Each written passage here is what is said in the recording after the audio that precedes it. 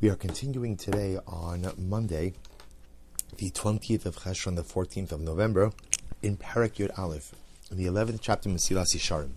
So the Ramchal writes as follows. He says, Od be'inyan znus ha'peh ozen, dahainu hadibor b'divrei haznus o hashmir le'devarim ha'ela.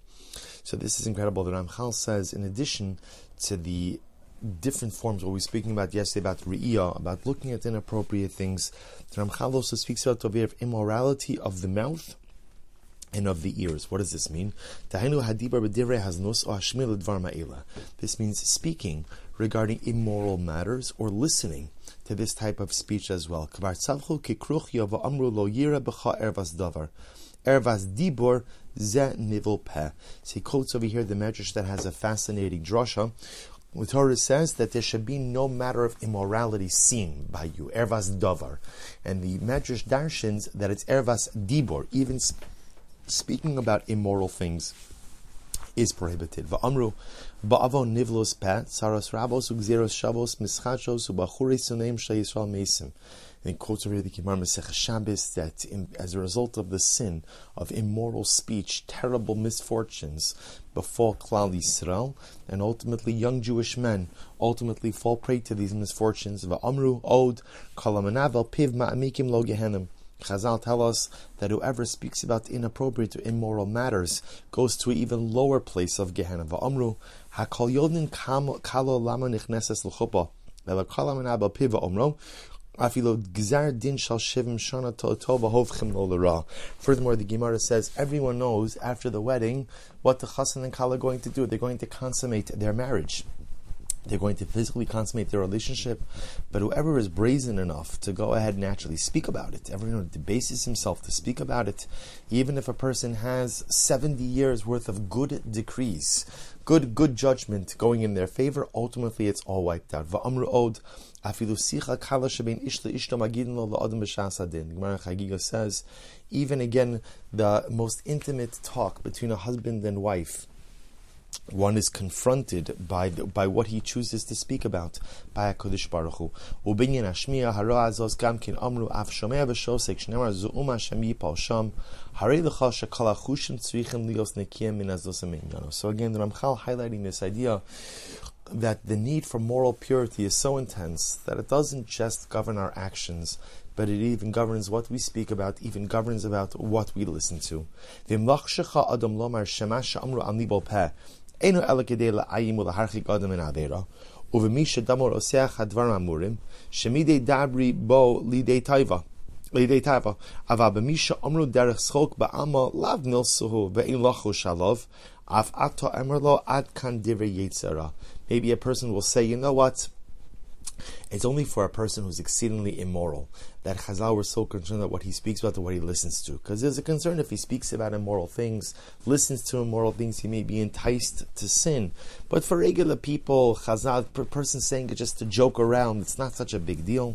The Ramchal says if someone tries to say that, ultimately that's the Yetzer Hara speaking.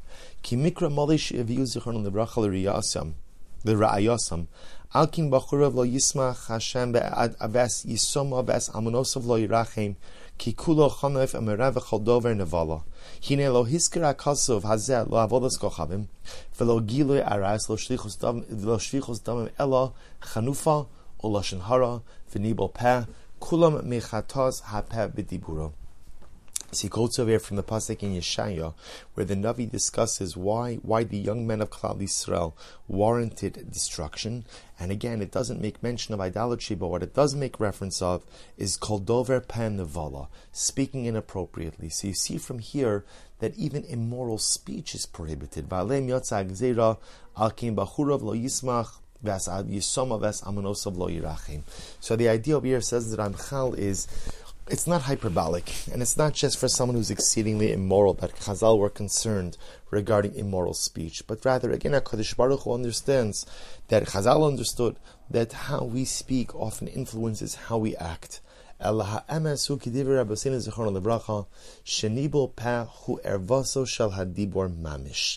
literally, again, nivel peh, immoral speech, is literally, again, it's verbal arayas, it's verbal immorality. Umishem znusu, shenesar kechol shar inyane haznus, chutz migufo shal maisa.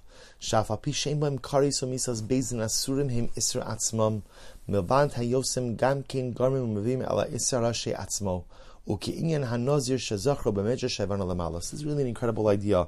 We go back to what we stated a few days ago, that even though it's clear that the primary prohibition of immorality, of course, is engaging in an immoral act, but just like by Nazir is the paradigm, just like by Nazir, we create protective barriers around the primary prohibition so that one does not come to transgress immorality to which we are all susceptible, to which we are all sensitive. Chazal understood that even speaking about immoral things could chas v'shalom lead a person to immoral action.